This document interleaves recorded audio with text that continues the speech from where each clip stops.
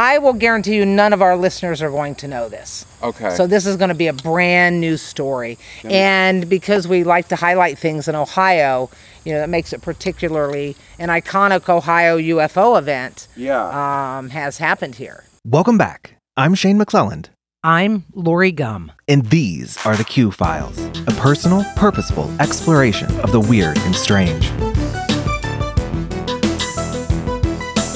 In the last few weeks, we've eaten our way through conversations, cemeteries, and, well, people. But this time, we're doing something totally different. In a rare excursion since the pandemic began, we've ventured just a bit away from home to meet some fascinating folks. Outside, of course. Several years ago now, before we had started the Q Files, Shane and I had discussed creating a show around unique people and groups of people.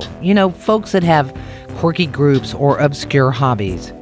It never materialized, but the thought lives on in episodes just like this. A community building itself around the investigation of UFOs in a location that was unexpected, at least to us.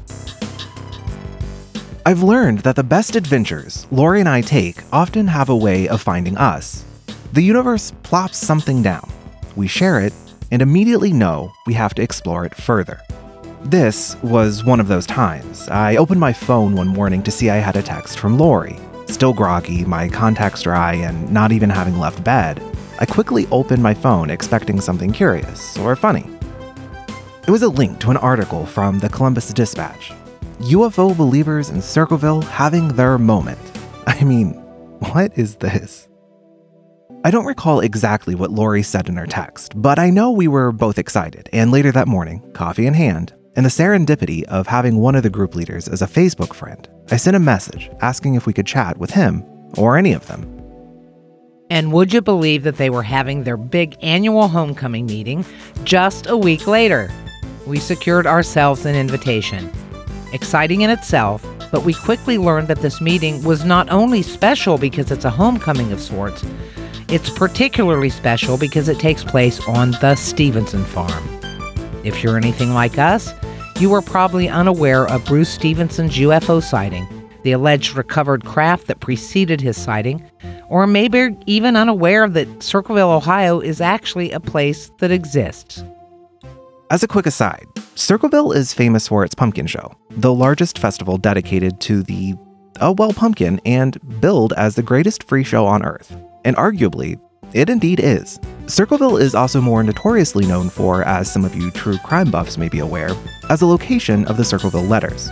Thousands of mysterious letters that were sent over a period of 30 or so years and led to at least one strange death, a trial, and plenty of conspiracy theories.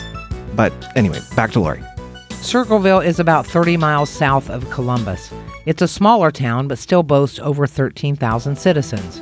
It has a fascinating story about why it's called Circleville, but that's a story for another time. And much to our excitement, several historical UFO sightings, and RUFOS, the Round Town UFO Society. Founded in 1989 by Pete Hardinger, John Fry, and Delbert Anderson, as a group they have been meeting once a month for 31 years. In November of 1988, I joined MUFON, and I went up to a Columbus meeting they had going on, and I asked them up there, I said, I've had belonged to other national organizations, always ask who's my fellow members who live by me. And NICAP gave me a list of the Ohio members, and Delbert Anderson was sitting right behind me at the meeting from Laurelville. I got him to join. I went and see John Fry, lived in Circleville. I went down to see him, and us three, we formed the Round Town UFO Society. That met at my house for about the first 7 months, and then we met at the Clark May Museum there right beside John's house for a few years, wasn't John? And then several years, and then the new Circleville Library opened up, and we met there. In 31 years of meetings, probably missed maybe 6 monthly meetings. We met every month for 31 years because we know it's real and just informing the public. On the evening of the meeting, Lori and I met up and started our journey south. It wouldn't be a long trip, 40 minutes or so, but it was the first time we would be deliberately spending time with a group of strangers this year. Besides nervousness born of plague, our excursion would be taking us to rural Ohio. Trips to conservative areas always leave lingering doubts in the back of your mind. small fears quickly exacerbated by mile after mile of Trump campaign signs. We timidly pressed on, shielded by our curiosity and excitement. Fortunately, our contact Cameron would be meeting us at his home before guiding us to the farm where the meeting was to take place. Running behind as usual, we parked out front on a wide street, just off-center of downtown Circleville. Cameron popped out of his house to say hi and let us know that he was also behind schedule. Running on gay time is universal. After waiting a few more moments, exchanging introductions made awkward by masks and the new uncomfortableness of shaking hands, we shared some quick conversation and finished our cigarettes. Pulling onto the road and making a shockingly quick trip to the country, Lori rolled down her window to take photos and potentially some video, saying, "I hope the road is winding," with a big reveal of the farm. It wasn't. We were there in practically an instant. We are pulling up to the iconic Stevenson Farm, Circleville, Ohio, for a 1948 Ohio UFO event.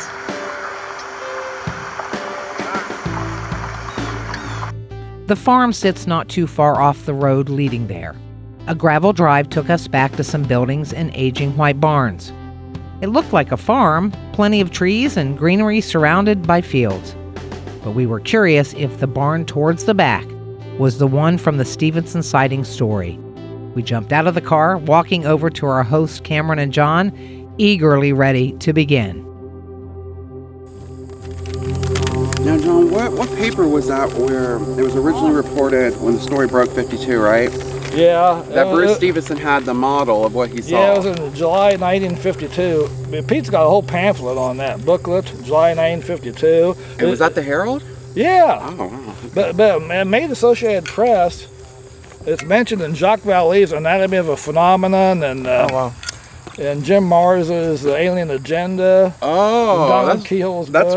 was one of my favorite books when I was a teenager. Well, Anatomy of a Phenomenon is the first book written by a scientist on UFOs back in '64. Yeah, who was the scientist? Still alive. Jacques Vallée's still alive. He's still alive. He's still around. Oh, I know who he is. Yeah, I read about him the other night, actually. Now, John, this case was not the Circleville Roswell connection, right? No, that was the weather balloon. Weather balloon. Okay, Yeah. so I'm not going to mention that because a lot of times the Stevenson Farm in that case, Yeah, like the dispatch they get reporter mixed first up. got that confused. Yeah. So he actually reported it in 52 because there were saucers over Washington, D.C. or something. Consecutive weeks. He thought it was going to be made public. Yeah, yeah. Because President Truman even was talking about it. I said, yeah, I get briefing on it every day. Yeah. So I thought, well, it's going to be made public, so Yeah. no one's going to make fun of me. Right. And then he ended up being the one. It was 4 years between the event Yeah. and So it was February 1st, 1948, and we're out here at the Stevenson Farm where Bruce Stevenson, in the middle of the night, what time was it, John? Probably 1 a.m. Between 1 and 4 a.m., he came out the back door of his house to check on the hog barn where one of his hogs had recently had piglets. Yes. And it was at the door to the house. He looked out and he looked over here close to where we're standing, and right above the barn is where he saw the craft. And John, how far up did Bruce estimate it was? Was that ever mentioned? Well, it's from there to here. How far up in the sky? I thought it was pretty low to the ground, but it didn't land because he didn't see any landing traces. Classic sausage shape. He even made a model of it that was in the, I think it was in the dispatch, wasn't it? Yeah. Yeah. Yeah, I think that in the newspaper article there's a picture of Bruce Stevenson and he's holding a model. Yes. That is representative of what he saw. And basically after that, his sighting, there wasn't anything, the case kind of, he didn't tell anybody at the time. No. He had his encounter, and then it was 4 years later, in 1952, following the UFOs over Washington case, which, how long was it, 2 weeks? Over Washington, D.C., UFOs Yeah, were 2 seen. consecutive weekends they were seen and pursued by the United States military. Yeah, Air Force. it was photographed, and supposedly then, there's video, but... And then they just shot away from the Air Force. Yeah. And he thought, well, this is going to be made public, so I'll go to the Circleville Herald and tell about it. And they made the front page of the paper. Pete will probably bring the booklet which tells about it. And there's also a booklet at the tourist center here in Circleville, which That tells about the Stevenson case. yes, So it was following the UFOs over Washington, what has become to be known. He told his story, and it kind of blew up. It was reported here locally in Circleville, but it Yeah. also made the national news, right? AP. Yeah, and for a long time, it was really just us in like the UFO community locally here who knew the story and knew the farm. Once a year, we come out here and we have one of our monthly meetings out here on the farm where we are now. And if the sky's clear, we do a sky watch just to see, you know, we look and watch for things. We've never seen anything. No, not really. Although one guy coming here years ago, this is the only year he came, he claimed he saw something. Yeah. But I've never seen him since. He's from Chillicothe, so. So yeah, other than us, until here recently, us locally, not a whole lot of people outside the Circleville area, Circleville UFO community, I guess you'd say, knew about the story. But now that it was reported and the story's been picked up by other papers here in the Central Ohio area, we're getting a lot of people interested in the Stevenson case, interested in what happened. And it's definitely an important case for our little community here. And so it's great for that story to kind of be brought out again and for people to know what happened. Because so many of these cases like this just get forgotten about completely, and they just pass out of memory, you know. But Pete calls it the first classic close encounter because it was pretty close, a pretty close sighting. Yes. It was just above the ground. So it was very low to the ground, and as you can see here, he wasn't that far away at all.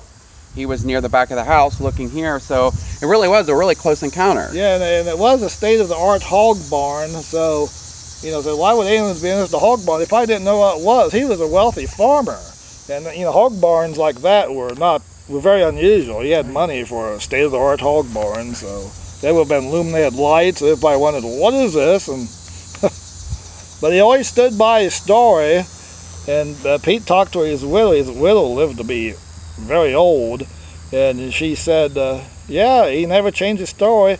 And by the way, she said, have there been any UFO sightings since?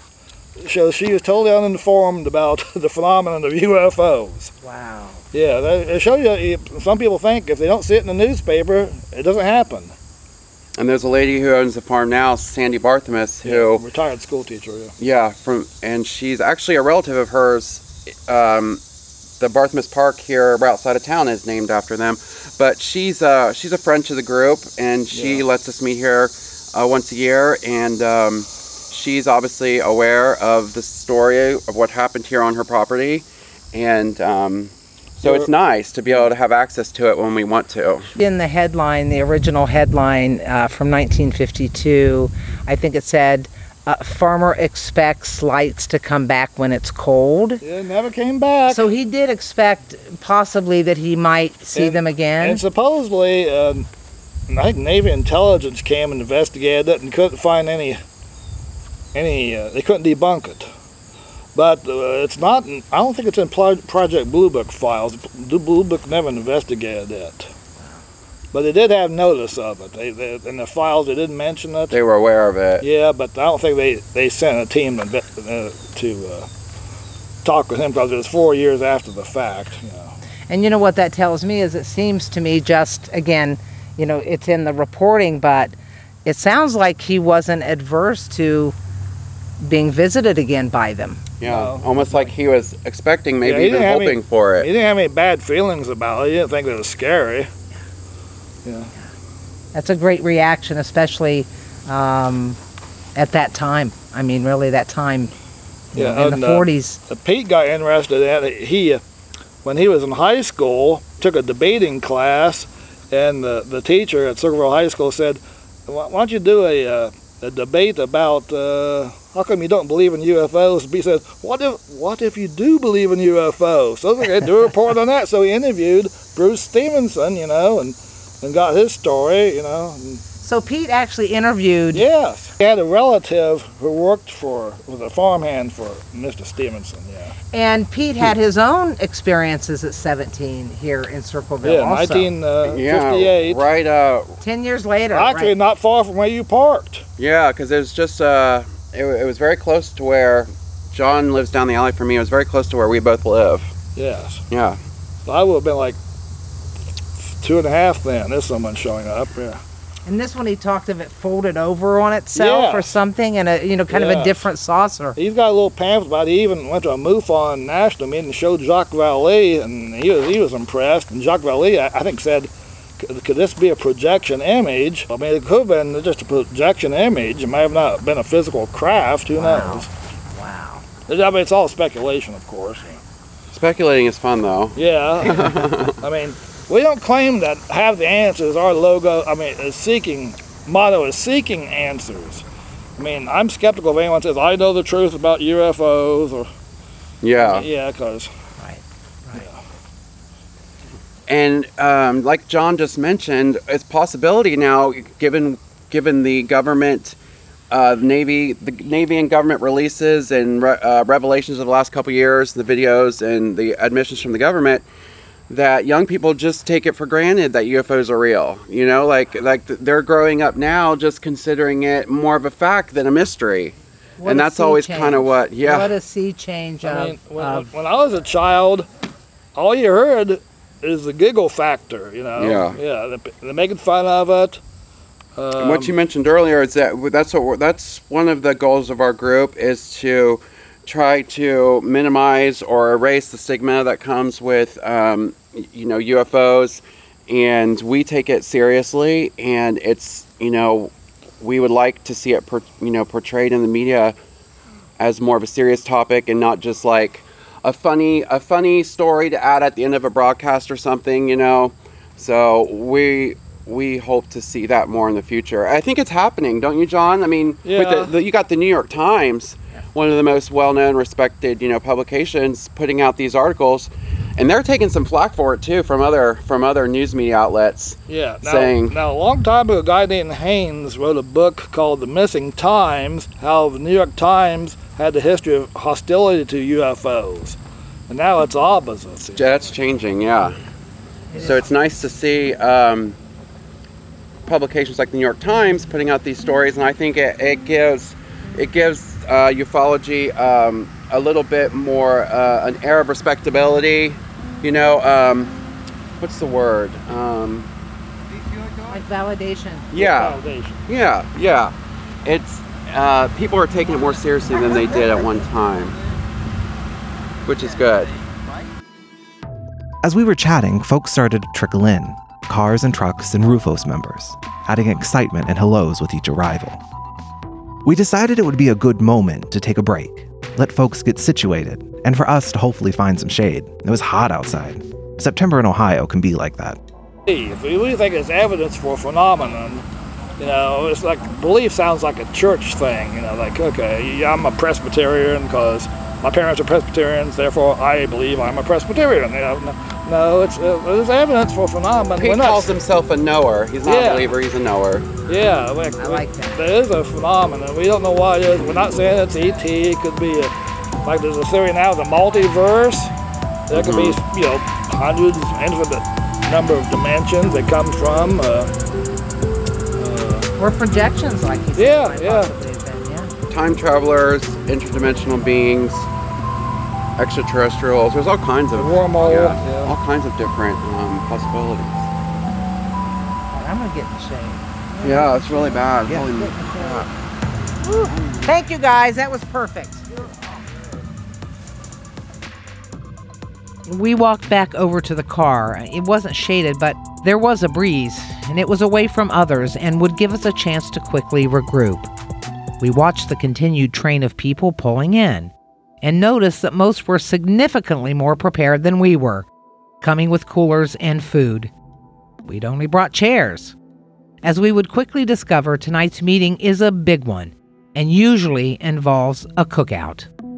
We gotta quit sending Yeah, a little bit of breeze makes all the difference. That's a lot of kids. Only problem is, she's what, 80-something? Yep. I mean, you can't even get good meat price on that. How about science? Very good. Very good. Yes. Best you could hope for was glue. Yeah. Like the old horses that didn't. Yeah, all right. Old horses, yeah. I'll tell you what, I think they got rid of Dr. Kevorkian too fast. Oh, yeah. Should have given the guy a second chance. Because he provided a service. Yeah. How long did they put him away? I don't remember the story exactly. I don't think he actually ended up going away. I think he died before. Did he die outside? It was all prison? sort of died before it was all figured out. And I think what he did was going, Yeah, how do you? that's right. If you're afraid of dying, you've been living wrong. Yeah, But yeah. now you got to get permission. Is that right? How that works out with the law now?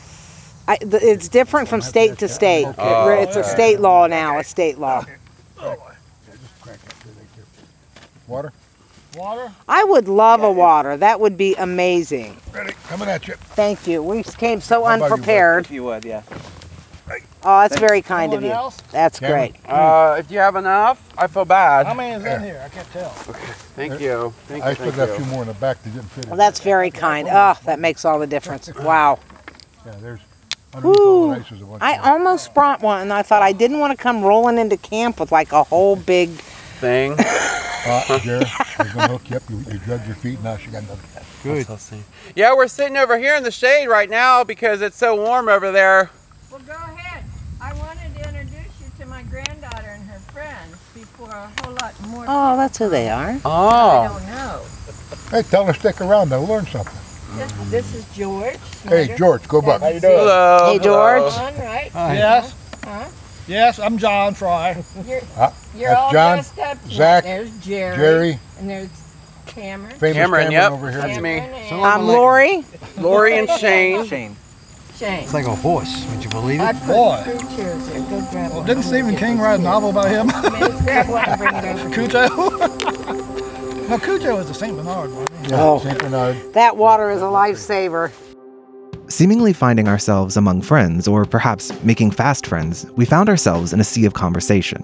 Conspiracy theories, general weirdness, and of course, UFOs and aliens. There's people in Cleveland, UFO project, they can't believe that we got that coverage. That's fantastic. I'm so glad because that's how we found you. We know we've been interested in UFOs. I don't know why we've never heard of you. So just to find you, we just joined. So we're lifetime members now.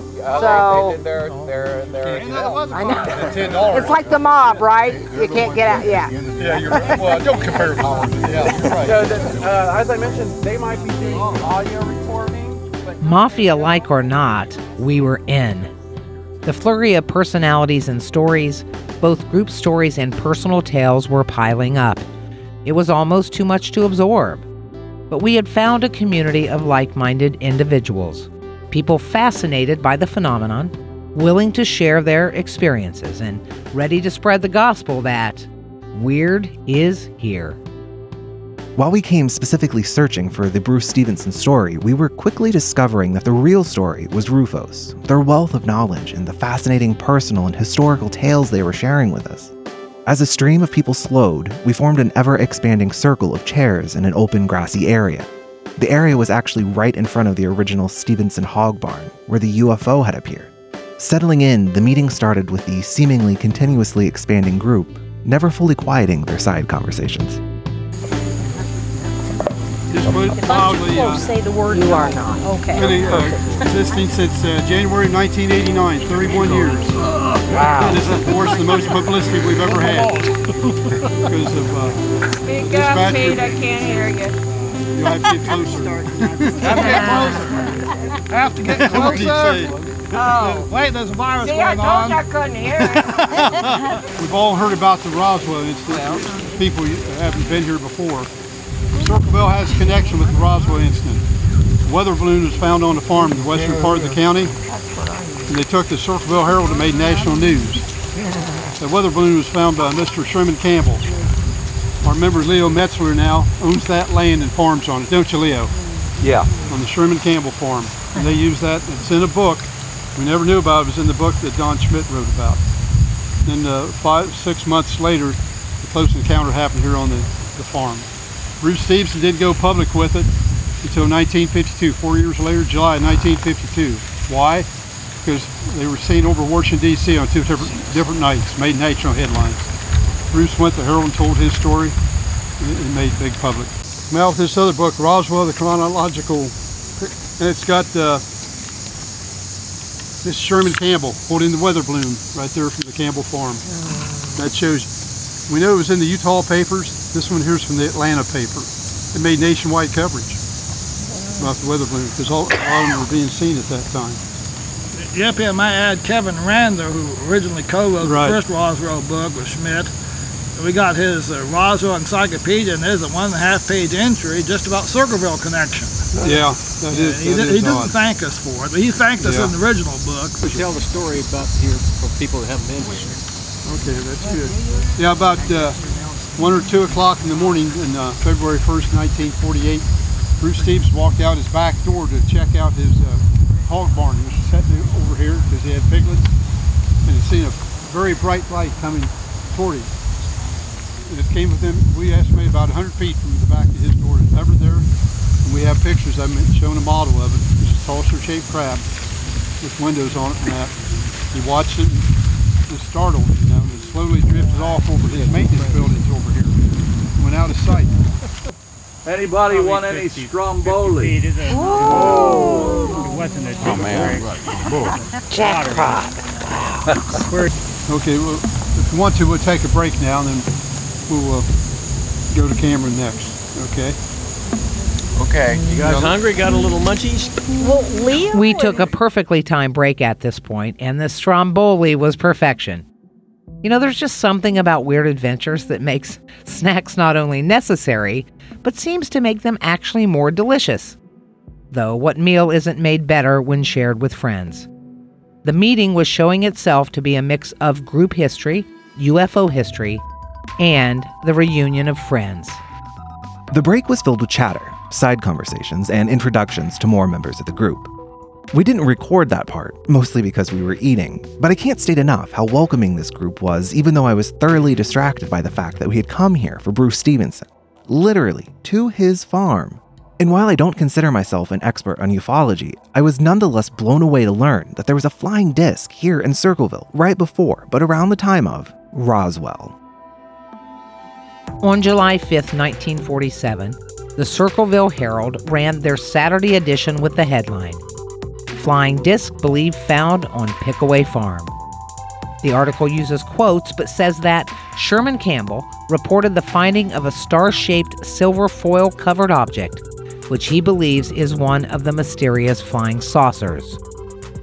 It continues on to say that discovery of the object was the first reported in the country. A Coast Guardsman on the West Coast had reported photographing one from a distance, but no one had seen one of the flying discs close, end quote. It blows my mind that this happened right here in Circleville. It wouldn't take long for UFO mania to sweep the nation, and just 3 days later, on July 8, 1947, Roswell, New Mexico would make international news as a location of a downed alien craft. You own the land. Is it okay if we start again? Start again. Yeah. Cameron. Hey, I don't Resume care. the meeting. Hey, thanks. We're getting a lot of people, and this is not just our UFO group, but nationally, a lot of people are seeing this Elon Musk Starlink. They're seeing that, and they're thinking they're seeing a genuine unknown event. So it's so prevalent now that Peter Davenport of the National UFO Reporting Center has put up a picture of what this looks like on their page. So does MUFON of Ohio. MUFON Ohio, same We're thing. getting tired of those reports. Yeah, because we're getting a lot of them. And I personally have witnessed it. I knew it was coming, and I saw it, and it does look pretty, if you're not familiar with what's happening, it does look pretty amazing. Yeah, there's a line of them. You see a line of them. Yeah, it's very distinctive. Once you see it and know what it is, then you'll recognize it in the future, I think. Yeah, Columbus Dispatch has an astronomy section. It says it'll get a lot worse. There are going to be thousands more of these. There's supposed to be at least, by the time they get done, 42,000. It's not just Elon Musk. Other people are setting them up too. So 42,000. just like the drones that you know, the drones that became really prevalent about 10 years ago has caused us a lot of grief because of confusion over what they're seeing. Now we have this, so it's just something else that we have to deal with and kind of take into account when we're getting UFO reports from the public. Is it are they seeing this Starlink or the drones? The same deal. And before that, we had the Chinese lanterns. Yeah, I saw Chinese a lanterns. UFO at Pumpkin Show. Then I looked on the net. That's exactly why I saw a Chinese lantern. They were Didn't selling make them any at Pumpkin sound. Show and Yeah. letting them off in their, in their backyards, and we would get UFO reports. What Cameron does, and we try to do as an organization, is give it a natural explanation first. When we get a, don't we? have to. Yeah. When we get a UFO Yeah, we like to report, look at obvious things. Yeah. I mentioned Bob Lazar at our last meeting, and there was another article out titled "Bob Lazar May Have Been Telling the Truth All Along," and we talked about this, how during the the information that's come out recently, and the mention in the article and reports of otherworldly craft, a lot of people are taking a renewed interest and look into Bob Lazar and his claims of working on these type of vehicles, and Bob has, ever since he's come forward, Bob has been, people have tried to discredit him. They say he's a liar. They say he's a publicity seeker, this, that, and the other. But I think his claims now have more credit than ever, I guess you'd say. Well, some of the things that he said, for instance, the periodic table. Element 115. Yeah. And he come up with that before anyone had ever even thought about it. And he said, you haven't found it yet, but you will. Yeah. And you're going to find out that that's required for some of this high. Yeah, I've been listening to, I think I've probably seen every interview Bob Lazar's ever done. I've seen the new documentary, Lazar. And just like judging my gut feeling on him, I've never gotten the feeling that he was making this up. Me either. No. It's like he really gets didn't have anything to gain. exasperated because people keep asking him to tell the story. Yeah. And He's very much an unreluctant, person in the UFO field, I guess you'd say. Unreluctant celebrity. A reluctant participant. Reluctant is where I'm sorry. I've gotten I hardly got any sleep last night. So I'm trying to think. I kind of compare him to people like Bruce Stevenson, Travis Walton, and that. Tell their stories of years ago, and they've stuck to it all through their lives. Yeah. And that's what Bob Lazar. He's kind of a reluctant, thank you. Yeah. And he was always at Area 51, wasn't he? Bob Lazar. Yeah, he worked there. People, I remember there was one skeptic who did some research allegedly and said that there was rumors that all Bob Lazar was a cook out at the base, and then somebody made the statement, well, if that's true, then apparently they're telling the cook at Area 51 what kind of craft he's, and what time they're going to be in the sky. And it's been proven he knew Edward Teller, who invented the hydrogen bomb. Now, why would a cook meet Edward Teller? He recommended him. Teller recommended him for the job. Yep.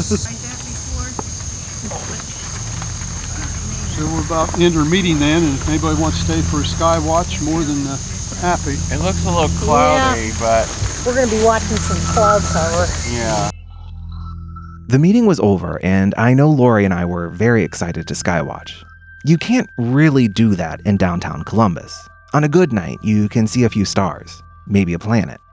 But out here, away from most light pollution, it was a totally different canvas in the sky. Unfortunately, there was some significant cloud cover. The very welcomed breeze earlier had brought with it moisture that was threatening rain and also threatening to end our interviews before they even truly got underway.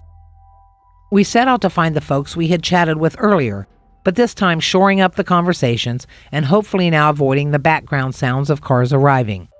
It was a dark night, country dark. As the sun had set during the meeting, Cameron and others had set about installing a ring of tiki torches just outside the group.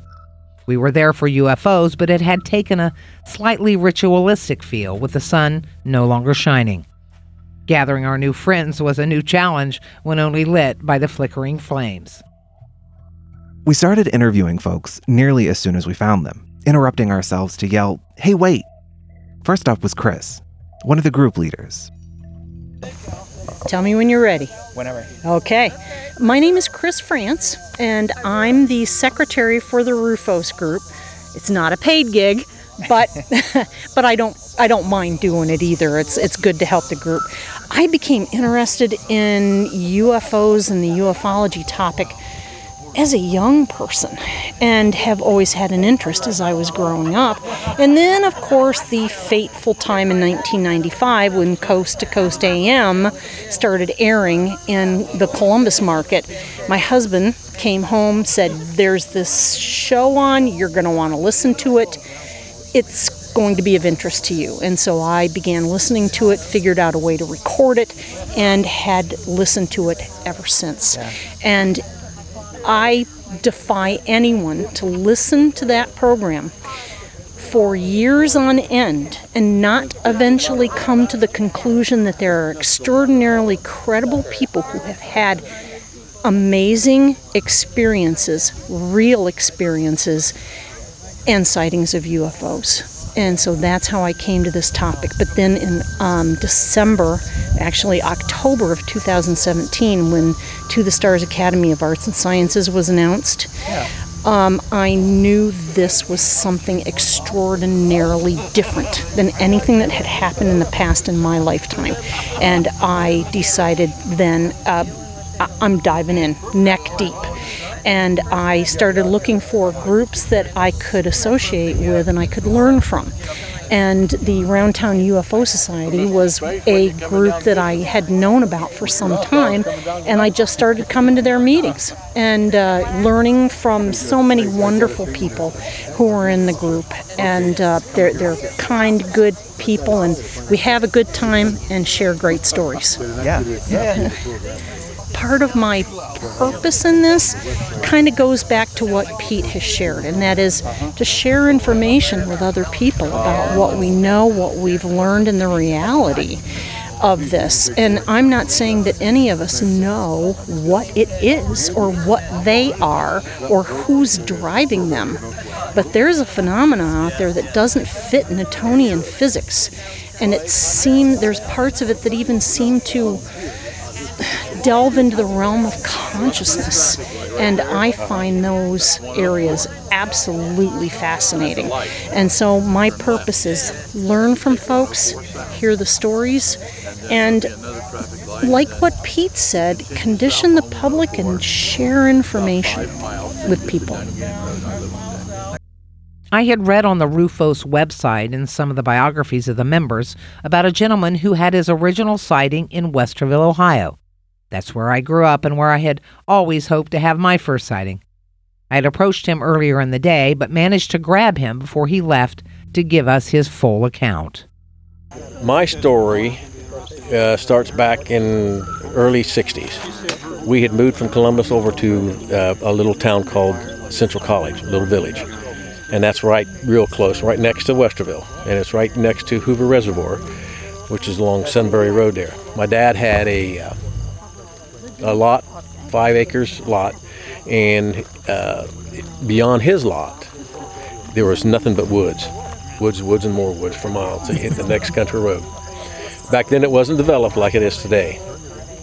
So my older brother and I, one day we would go out in the wood and we were playing, and we're going a little ways out there, and we found a little bale of hay. And we cut down a little maple sapling. It was very big, and we turned it into a spear. So we were just playing, throwing this spear at this bale of hay, and all of a sudden, beyond us, and you could see it from where that light is, right about that distance there. What is that? 250, 200 feet, something like that. This thing stood up, and we saw it stand up. It was a silhouette for us, because beyond that, it was standing in front of a batch of trees, and beyond those trees was another open space, and it was sunny. So we saw the sun behind it, and it turned it into a silhouette, but it was like 8 feet. I was guessed about 8 foot tall. But it stood its arms out, which is something strange too, straight out to both arms out to the side. And then it screamed and roared and scared the bejeebies out of us. So we both just ran home at that point, and I was the first time I could keep up with my older brother running. But we went back, and then we talked to Mom and Dad, and they probably thought, well, maybe you just saw a bear, so they just left it off. Well, I didn't think too much more about it. Nobody said anything. I didn't hardly have it. But later on, as time went on, and this was back probably in the 70s, I came across some people I was going to Columbus State Community College. It was actually CTI then, Columbus Technical Institute. And I met a woman who had lived there, close there, and she had found I don't know if it was a dead cow or something there, that mutilation, you heard the mutilations and stuff? She had found something that had been mutilated in that respect. So that would happen. We found out there was a home for the aged and the deaf there. Columbus Colony, I don't know if they still call it that, but it's called Columbus Colony.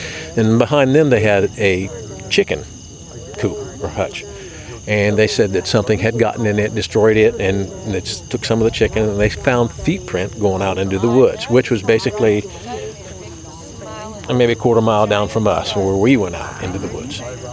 So that happened. And then later on, so I didn't really think too much about it, and I didn't say much for a long time. The people at work would make fun of me when I'd say something about Bigfoot, of course. But then later on, I started to learn how to do websites, and I wanted to do a real website for somebody, so I called Pete. That's when I started coming down. That was probably 2006 or 7, and then so I started doing that, and I started putting a website together.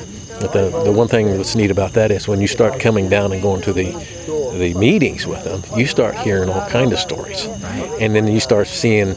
Actually, it was like a puzzle. They started putting together, because we had another thing that happened to us at the Sunbury Road when we were standing out in our orchard, which is something also that's in a lot of stories you hear about Bigfoot, is that orchards, apple orchards, they like fruit, the apple trees. There's cherry trees, a pear tree there, and that was there. And another thing I forgot to tell you about was that my 2 younger brothers were upstairs. There's almost a second level of this thing. They had seen 2 red eyes staring in the windows. They screamed, a blood-curdling scream, and we were trying to figure out what that was going on. So that happened there at the house too. So, but anyway, it was when he let me come down here is when I started getting into this stuff, and some of the stuff that I was wondering about started to come together like a little puzzle. So it's been going that way ever since. I've done some research, and I've done some investigation for MUFON. So I was a MUFON. They still have my name as an investigator, but I have backed off and stuff like that. And I've seen some weird stories going on. We also had to get Pete. He was, after all, one of the group founders and seemingly had an extensive wealth of knowledge. He was part history, part local historian, part local UFO expert. His story and his sighting are worth sharing. Yeah, my name's Pete Hardinger. Actual name's Robert, but I go by the nickname of Pete.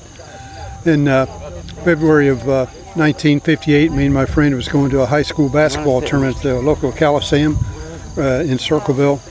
And we seen a bright red revolving light at the edge of town. We drove out by it and didn't see it anymore, so going back to Lancaster Pike to go to the Coliseum, it came right alongside of us, off the side about 100 foot to the side of us on Lancaster Pike, and it just cleared the Fairgrounds Coliseum. And we could almost see the reflection off like a window in there. It was very bright. And it went away, and we couldn't find it no more. I came home and told my brother about it. And 5 days later, he watched the late movie. At that time period, late movies ended about 1 o'clock in the morning on TV. And he heard the dog barking in the back door. He let the dog in after he let it out and let it back in.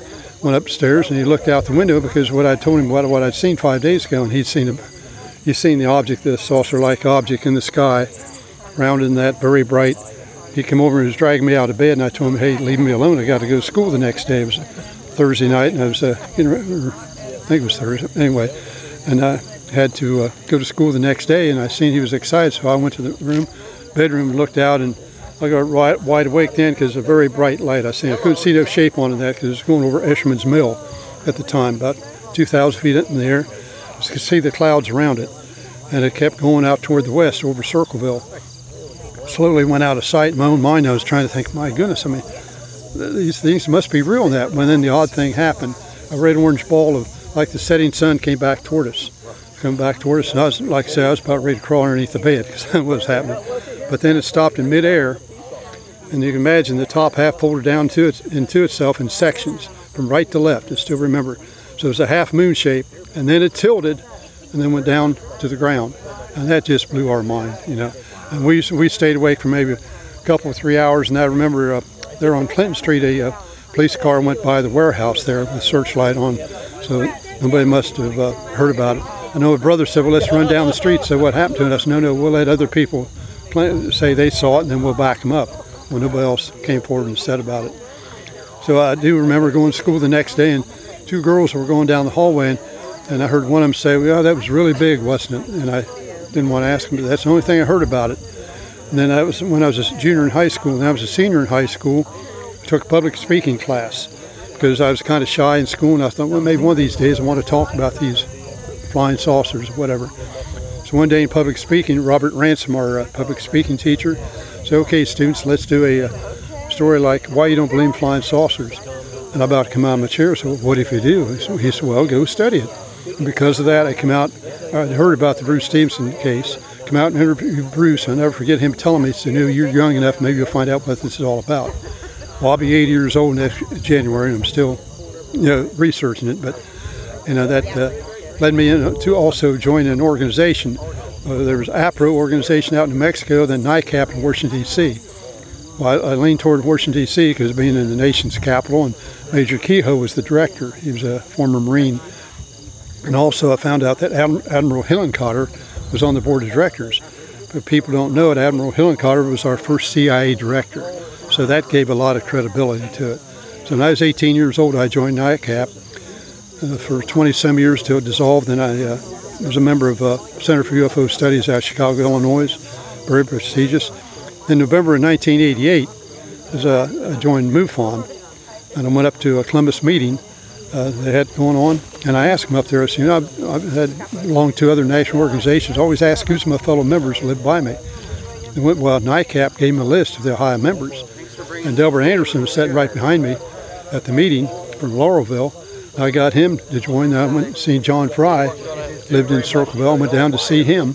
And us three, we formed the Round Town UFO Society. In 31 years of meetings, probably missed maybe 6 monthly meetings. We met every month for 31 years because we know it's real and just informing the public, so that's where I stand at. Finally, we were able to chat with Cameron. He had been a wonderful guide to us and helped us be introduced around all evening. His story was one that we knew before arriving, even if it did come as a welcome surprise when we reached out after reading their article in the Dispatch. Sometimes as a member of the LGBTQ community and also a member of the ufology community, sometimes it does seem a little lonely in that it seems like there's more gay representation sometimes in even the ghost hunting groups, and you believe it or not, the Bigfoot community than there is the UFO community. But it's something I would like to see more of, like, being gay and being really passionate about ufology, or it's just something that I've always been open about, both, being gay and my interest in UFOs. And my local group here is a really small town. They've all been really supportive. I've never had anybody make any kind of derogatory comments to me or anything. There's also something that I was thinking about earlier. There's this new breed of conspiracy theory where you've got like QAnon and Pizzagate and like the Obama birther thing, and I do think sometimes that ufology is getting unfairly lumped into that, and that kind of extremist kind of conspiracy theory that's so prevalent now, and even traditional conspiracy theorists, which I think of myself as in a way. I think it's unfair to be the way ufology is getting thrown in, because that couldn't be further from the truth. Like, myself and my group, just because we're into UFOs, that doesn't mean that we subscribe to this whole wider angle of what this new kind of breed of conspiracy theory is. And I hate to see that, but I would like to see more. Like I said, the UFO community tends to be older and more conservative than, say, other parts of the paranormal world. So like I'm always, like when I go to these UFO events, I'm always the youngest, and I'm probably the only member of the LGBT community there that I'm aware of. So it definitely feels like, I definitely feel kind of lonely, like I said, in that angle, but I've always been very warmly accepted by my group and by the other groups that we're associated with. So yeah, I've never felt any kind of like judgment or anything like that.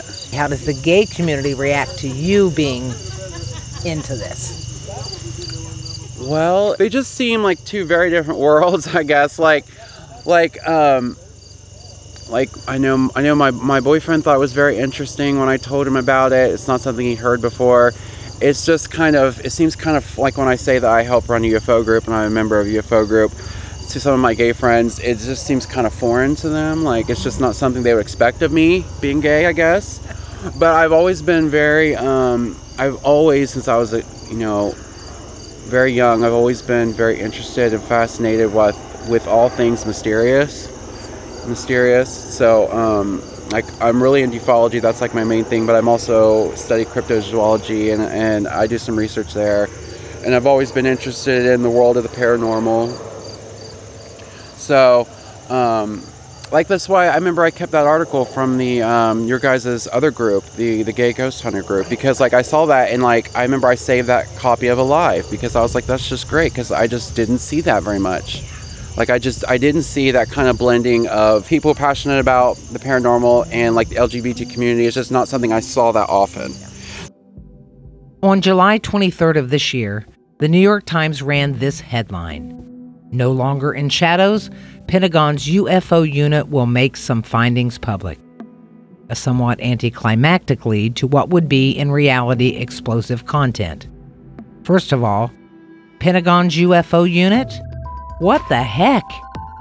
The article would continue to offer evidence of the fact that the U.S. government had been and was investigating UFOs, both in the sky and even those that might have crashed to Earth and been collected, a notion the government had denied since 1947. And they were investigating it through an official government program called the Unidentified Aerial Phenomenon Task Force. And even more astounding were these lines. Eric W. Davis, an astrophysicist who worked as a consultant for the Pentagon UFO program since 2007, said of the crafts, "We couldn't make it ourselves." Mr. Davis said he gave a classified briefing to a Defense Department agency as recently as March about retrievals from, quote, "off-world vehicles not made of this Earth," end quote. Think about that for a moment. Not made of this Earth. These revelations were also highlighted because of the recent government release of U.S. Navy fighter pilot videos that seemed to capture something indeed not made of this Earth, and witnessed by some of the most credible observers that any sighting has ever had. If you haven't seen these videos yourself, you must check them out and see the mysterious white tic-tac, as described by Navy pilots, whose shape and movement defy all earthly characterizations. Believe your eyes. Shane and I, of course, shared this information with each other in a mood of much glee and surprise. And then we noticed no one was talking about it. No one, especially on social media, was discussing the fact that the U.S. government was investigating UFOs and being informed that there were indeed vehicles flying our skies that were, quote, "not made of this Earth," end quote. People had spent their entire lives trying to get the government to admit this. And here it was. Only in 2020 could this kind of revelation be received by the American public with nothing more than the shrug of its shoulders and a collective unimpressed meh. A worldwide populace wearied by economic distress, death, and illness was much more interested in the latest celebrity that had contracted the COVID disease. The potential that aliens might really exist, ironically, didn't really even hit the radar. Only in 2020. But the members of Rufos had gobbled up these new revelations, and there was a palpable feeling of vindication, at least for this moment. This is what they had been saying for 31 years, that this phenomena, whatever it is, needed to be investigated and recorded and released publicly, and to a certain extent celebrated.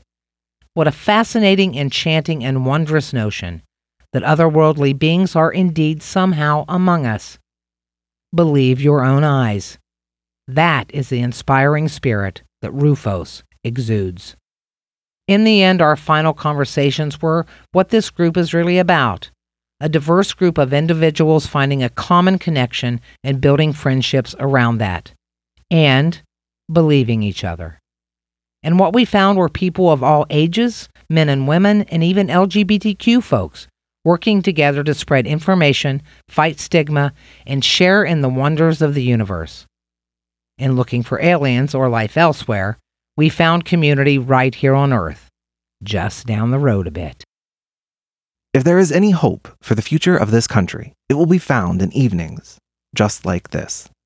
Moments spent with newfound friends, looking at the world and sky, and wonderment. We really did become members, and in fact, we joined Rufos again for their October meeting.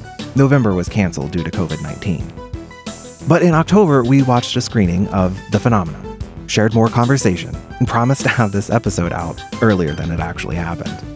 Rufos has members across the country. We were told that sometimes folks move away, and other times folks not local just want to join. They have monthly meetings, and, at least in our experience, guests are always welcome. You can get in contact with Rufos through their website, roundtownufosociety.com, or find them on Facebook and Twitter, also under Roundtown UFO Society. This show was created and produced by me, Shane McClelland, and Lori Gum. Until next time, friends. Be weird. Stay curious. These are the Q Files. Oh my God, I have those. Oh my gosh, I haven't seen those in wow. I've got to take a picture of my bugles. Ages since I've seen those. I picked that bag because it had bugles on it. Did you? I have to say, bugles. Holy Toledo.